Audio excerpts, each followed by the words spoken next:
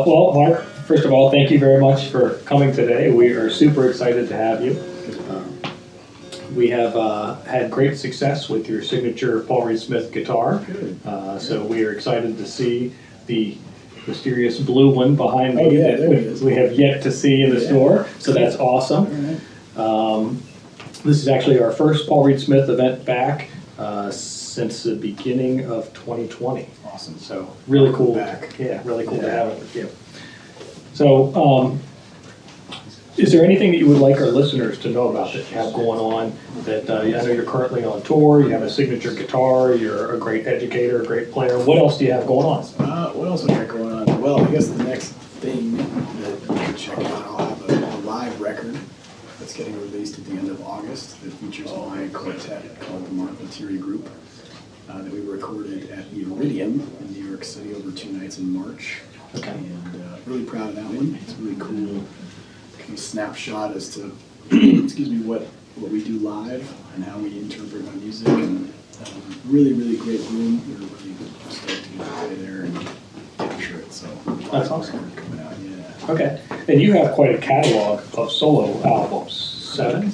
Yeah, 7. Okay. Include the EP, yes. That's a humongous catalog. I guess so. Sometimes I feel like it's not big enough, but you know. No, you have certainly a lot. Yeah. So tell me about the tour. It's good. It's going great. I kind of just started my portion of it. So the tour I'm on is with this band, Snarky Puppy. The tour actually started at the end of March, I think.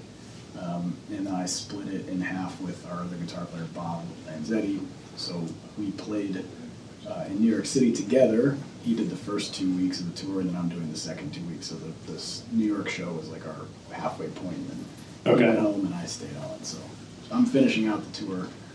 We'll be done in about a week and a half. Okay. Yeah. I'm fascinated how that works because you have so many members and you're constantly rotating. Yeah. Is that difficult? Yes and no. Obviously, a lot of scheduling goes into it. And, sure. For the player who comes in halfway through, like myself, for example, the band is already 10 shows in. They've got a rapport going already, and maybe some arrangements have changed ever so slightly, and so I'm coming kind of cold. And of course, I know the material, but again, you kind of have to get your sea legs. Yeah, absolutely. So, but the stuff's been going great so far. I'm having a really good time, and but it's fun for the audience because then they get to see a different kind of amalgamation of the group every time that we tour. So actually, the formation that's out right now, the 9 of us or 10 of how many it is, 9 or 10 of us have actually never played together in that or like that formation. Wow. So to speak. And we've all played together, obviously 1,000 gigs, but these specific 10 people, yeah. Is that nerve-wracking? No. Like not at all? No. Wow. Everyone knows what they're doing. Well, that's awesome. I guess it keeps it exciting too, right? It's great. Yeah, and the songs kind of sound different, go different places depending on who's taking them places. Okay. So tell me how you got started. Just in music in general? Yeah. Oh, okay. Pretty simple story. My dad had a guitar laying around the house, and I picked it up and started smashing around on it. I think I was probably 10 or 11. And he said, well, hey, you want guitar lessons or something? And I'm like, okay. And so I think he taught me a little bit, but then I just took lessons from a friend's mom. And then had a couple other teachers growing up, and started garage bands with my friends, and it was a pretty basic kind of suburban way of getting into music. Probably a lot of the folks that are walking around the store right now. Similar story. Same story. Yeah. So, and that was the '90s, late '90s. So it was cool to be in a band, I guess. Yeah, totally. It still is. I don't really know. In here, it's definitely cool. Good, great. So, what made you take it to the next level and look at it as a career?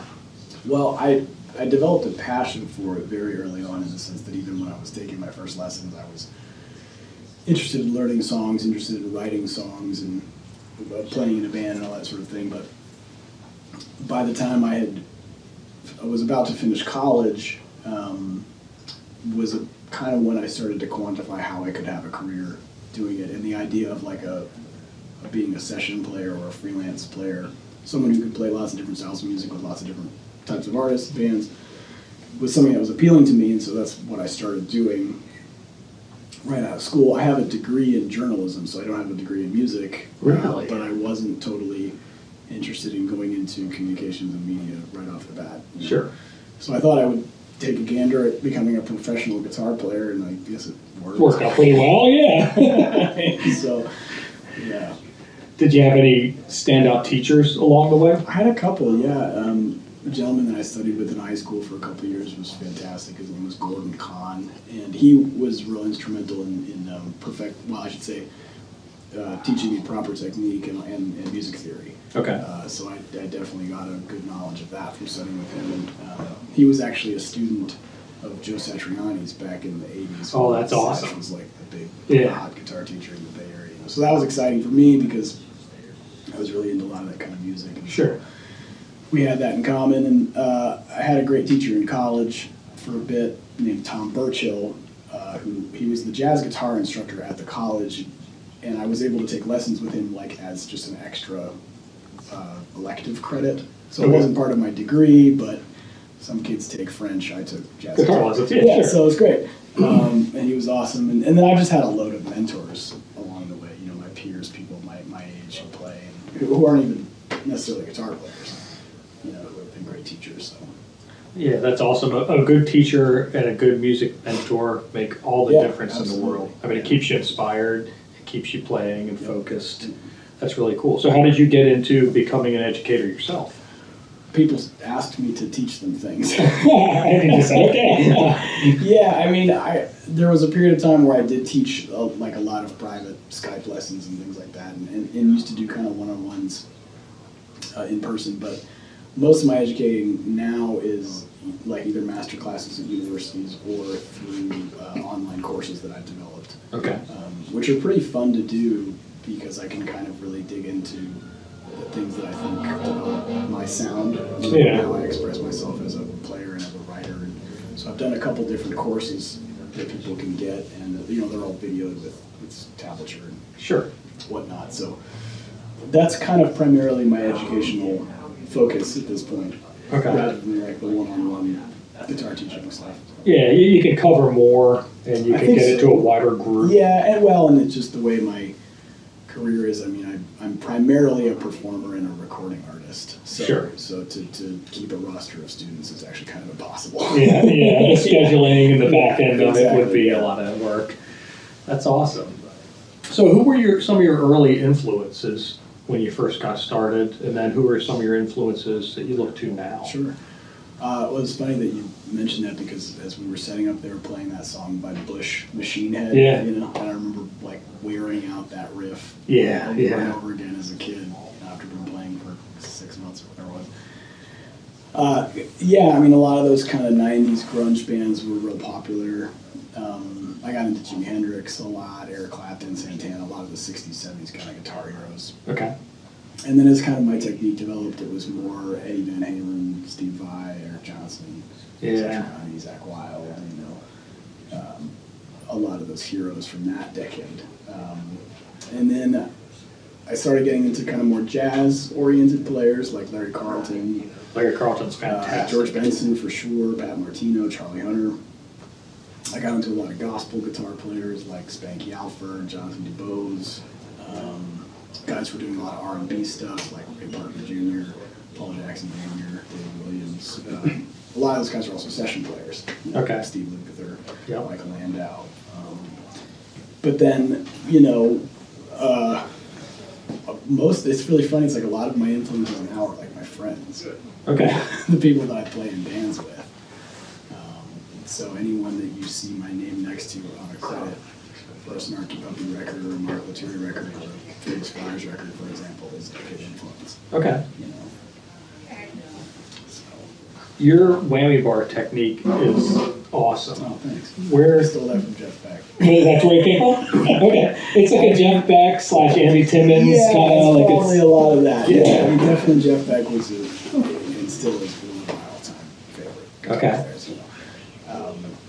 But the other I had mentioned previously, John DeVos, is a gospel player with a very specific kind of whammy technique, which I learned from. Yeah, Jeff's way of playing melodies and that kind of thing with the bar was just such a cool Yeah. thing. And I can't do that, so I had to kind of figure Kind of come up with your own way. Yeah, my own way of faking it. Yours is, it sounds so full. I don't know how to really describe it for those who haven't heard, but his whammy bar technique is absolutely awesome. It's really cool. What do you do for practice?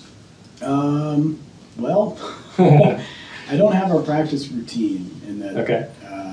From this hour of the day to that hour, I'm going to work. I don't do that. I find if I do try to practice, I'll try to write something maybe, come up with a groove, a progression, something like that.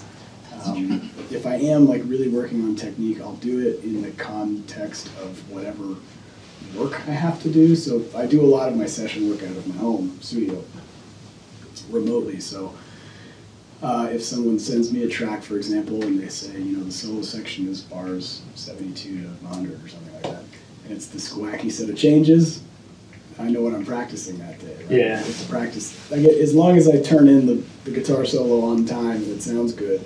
It doesn't matter how you're out there. Yeah. So you just loop that all day Yeah, and I come up with wasn't charging something. the guy by the hour, so it doesn't matter. Yeah, okay. So I can practice it as long as I want and get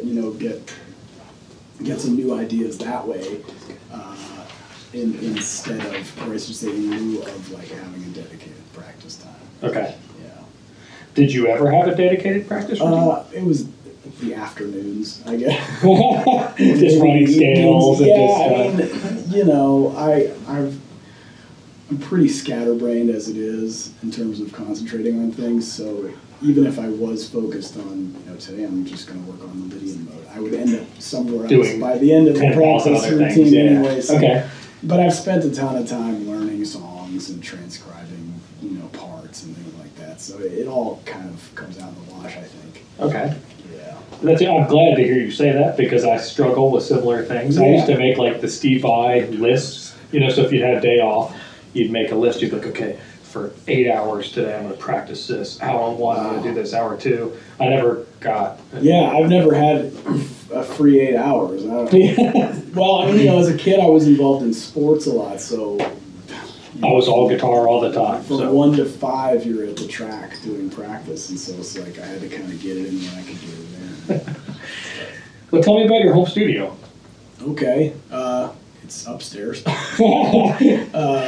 It's not the most high-tech thing, but it does what I need it to do. I mean, I have a Mac computer, I have Apogee interfaces. Okay.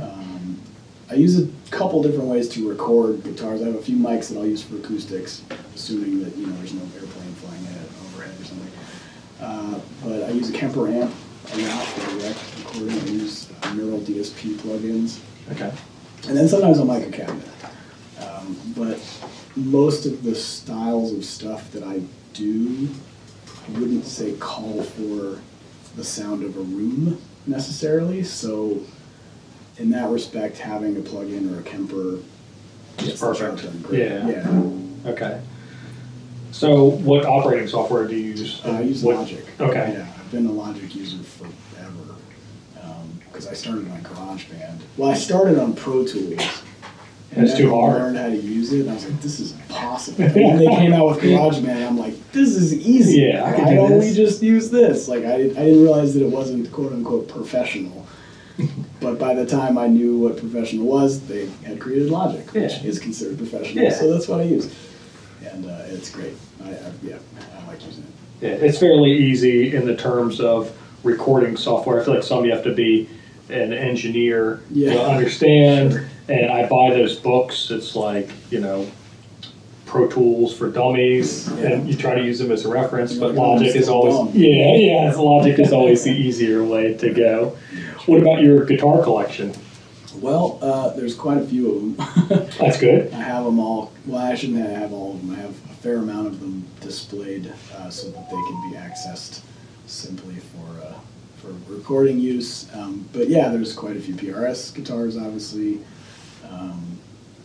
gosh, there's like a couple Fenders, a couple Don Grosh, a couple very small, unique builders, Okay. several baritones, a couple basses, a few acoustics, a 12-string mandolin. Oh, that's an interesting Tenor instrument. ukulele, yeah.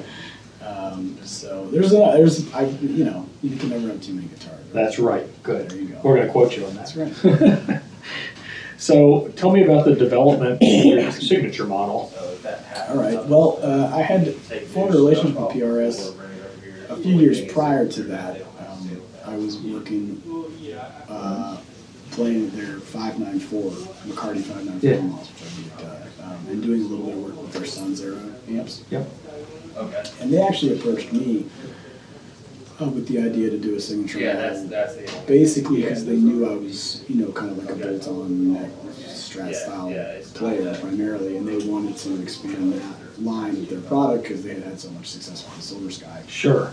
And so, right off the bat, it wasn't like, hey, we're going to make another Silver Sky, just put your name on it. It was like, you like bolt-on guitars, what do you want to do? And so that's pretty much how it started. Okay. I flew up there a few times and we chopped a bunch of wood and, made good ideas and made bad ideas. And I tried to, it's really funny, I have a box, 2 boxes actually, in my house of different bodies and wood pieces that were sprayed different colors because we were trying to get Really? color. Yeah, like this one, the Amaryllis, I have a whole bunch of those at home. They're all different shades of red. Really? Okay. Some of them are like orange actually, which look pretty neat. We had a couple total failure color ideas that I thought would have been great, and then the way they came out, it was like, No. well, part of the hard thing is that it was coming up with an opaque color. Okay. That was sort of different, I guess you could say. And I had this idea. Part of the concept of this is that all the colors are named after and related to different species of flowers. Okay. So this is the Sugar Moon Rose. Amaryllis is I think it's also kind of a rose, and then Larkspur is a type of delphinium or something like that. Okay. I learned a little bit about botany getting into this process, but I had this one idea. We'll probably have to do it as a private stock, like flame burst thing, because it's called sharkskin agave, which is a type of cactus that goes from gray to green to purple. That would be awesome. And I tried to do it as an opaque, and it ended up just looking like dishwater. And so I have like a box of these just terrible looking dishwater gray kind of bodies, and Beverly was like, "Yeah, I don't think you're gonna like it either." Yeah, this isn't gonna work anyway. So anyway, it was really fun coming up with the colors and tweaking pickups and cap values and all that kind of stuff. So, What are some of the standout features that make it uniquely yours, or that make it super comfortable to you? well, the neck shape is unique to me. Okay. We started with a pattern regular and then modified it to kind of fit where my hand was feeling it. It's a 10-inch radius all up and down, 25.5-inch scale, which is pretty unique for PRS. The bridge is a 2-post trim, which is very unique for PRS. I think the only other guitar that has that is the SE Silver Sky. Okay. SSH configuration, what's cool about the humbucker is that we actually don't do a coil tap. It's a series parallel. Okay. So you don't actually lose any output, really. It just kind of changes the tone character. I mean, maybe a little bit, but not in a noticeable Not like a fashion. normal coil tap Just would be. coil tap, Okay. Yeah. And then we have a pretty neat pickup selecting process where you can get combinations of all 3 or different, you can get neck and bridge if you want, or like neck with bridge run in series versus parallel. So I think there's like 11 something different actual tones you can get. Yeah. Let's see, what else is unique about it? It's really good. Yeah. It's not unique, it's standard for PRS. Yeah, it's a different body shape, technically. Okay. Yeah. Yeah, it's a great guitar. Thanks, I mean, man. it's really good, versatile guitar. The neck feels great. It still has the classic look to it, right? So for like a Fender player or a traditional Strat style player, it's kind of like the next evolution. So Yeah, really it's cool. not far off the base from familiar things, but it still looks like a PRS. And the thing that I've been really, really proud of is seeing how it's been embraced by guitar players of all genres. Yeah.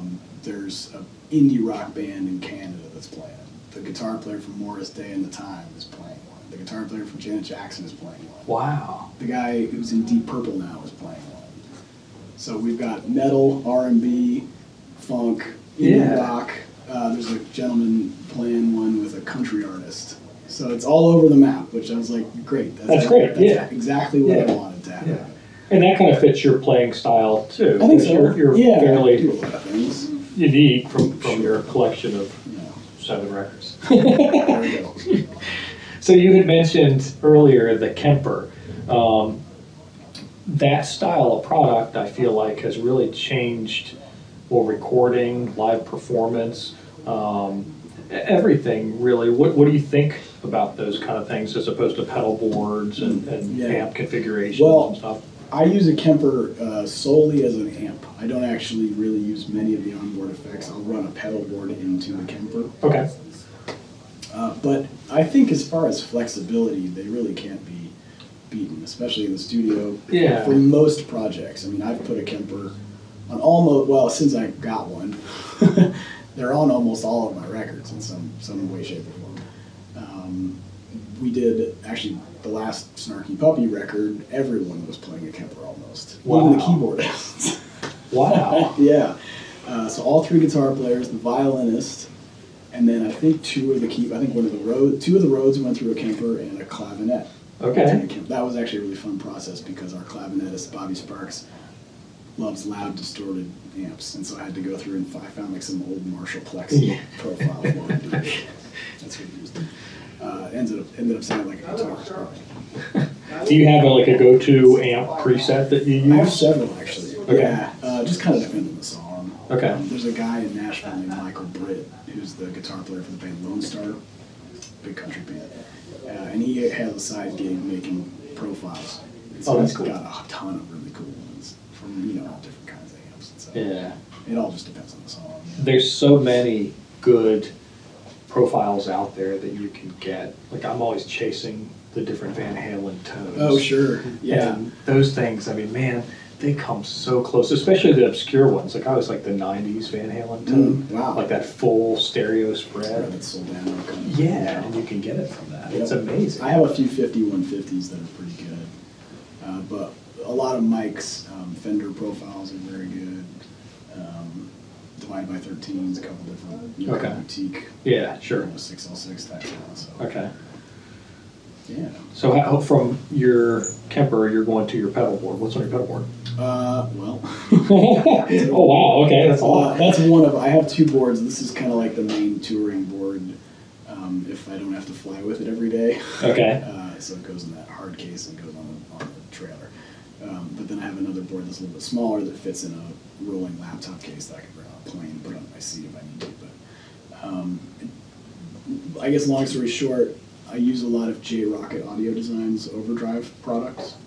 I have a chorus pedal out with Jackson Audio that I've been using a bunch.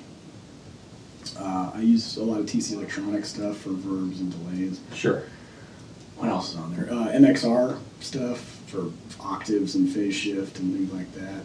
This board has a Line 6 M5 on it still. Oh, wow. Okay. Yeah. They ain't broke, don't fix it. That's right.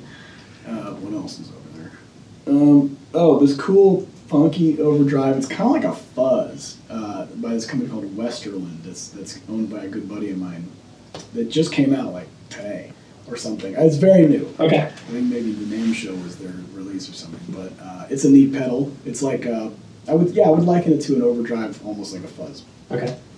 And some cool Walrus audio delays. They always make good stuff. There's a Keeley delay over there. It's a Walrus tremolo. And a Pigtronics octave fuzz.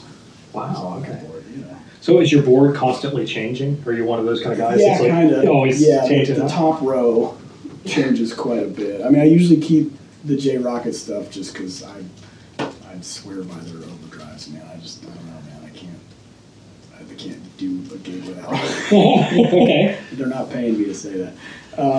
But yeah, I'm always swapping out other things like that, and everybody always is like, how come you don't get a MIDI switcher controller? And I was like, because I have to repatch everything every time I change my mind about it. And you're changing stuff all I'm the time. changing my mind all Yeah. the time, so I'd rather do a little bit of tap dancing and maybe make a mistake or two. And it's fun, right? Like, Yeah. getting a new pedal's inspiring and Yeah, exciting. you know, And, like, yeah. It's cheaper than buying new guitars every That's week, true. right? That's right. Well, we have one question that we always ask everybody that is a guest. Tell me about the most epic gear fail that you had on stage. Gosh. We've heard some good ones. Which one? Most epic gear fail. I'm trying to think. The one that stands out, and this might not even be the worst one, but the one that stands out in my mind is, this was several years ago on a Snarky Puppy tour. We were playing at this venue called, shoot, the Hammersmith Apollo, maybe? It was a big place. Oh, yeah. 2,000-3,000 people. Okay. And I think it was a sold-out show, and I had some big guitar solo moment, where maybe the drummer was playing, but it was primarily me. Okay. And the board just cut out. Well, I don't even know what it was to this day. It just stopped working. I don't know if like something came unplugged or a cable died or whatever, and that was it. And I sort of just had to like raise my hands and be like, guys, I can't continue this, and laugh. And I think someone else took over the solo, and I probably just like got down on my knees and started punching the board or something until it came back in. That's usually how I fix things. I just kick it till it starts working again. That wasn't that board. This was many boards ago. I just want to make sure if we're ready for the clinic later. Yeah, if we start hitting with a hammer or something off know. But that's, it's like Pash. It doesn't, whatever, I don't care if your rig was made by NASA. A Pash cable will still go down at That's some it. point. Yeah. It's just those things happen. Or a 9-volt comes unplugged, Or somebody trips over your cable just happens to go bad. Like, I have fried a power supply before with the wrong voltage. That was embarrassing. That was nerve-wracking. We were doing a gig. This was with my trio. We were playing a show in Italy. And this was maybe 10 minutes before we were supposed to go on. And I had plugged my pedal board into the power transformer converter thing, because they're on 220 over there, 110, yada yada. And for whatever reason, the transformer was running really hot. And I thought something was wrong. Everything was working. I was like, this is really hot. Like, doesn't feel something's right. probably wrong. So I flipped the switch on the back of it, which then made it wrong. And the board goes, like, it made an audible sound, and then smoke came out of it. And I was like, oh, this is bad. And so I think I had one overdrive, one J-Rocket overdrive, and that was it for the gig. Into a Fender Twin with broken reverb. Oh. It's a trio gig. And I rely on a fair amount of gain and delay and stuff like that for my gig. And there was a very famous jazz drummer in the audience. He didn't leave, but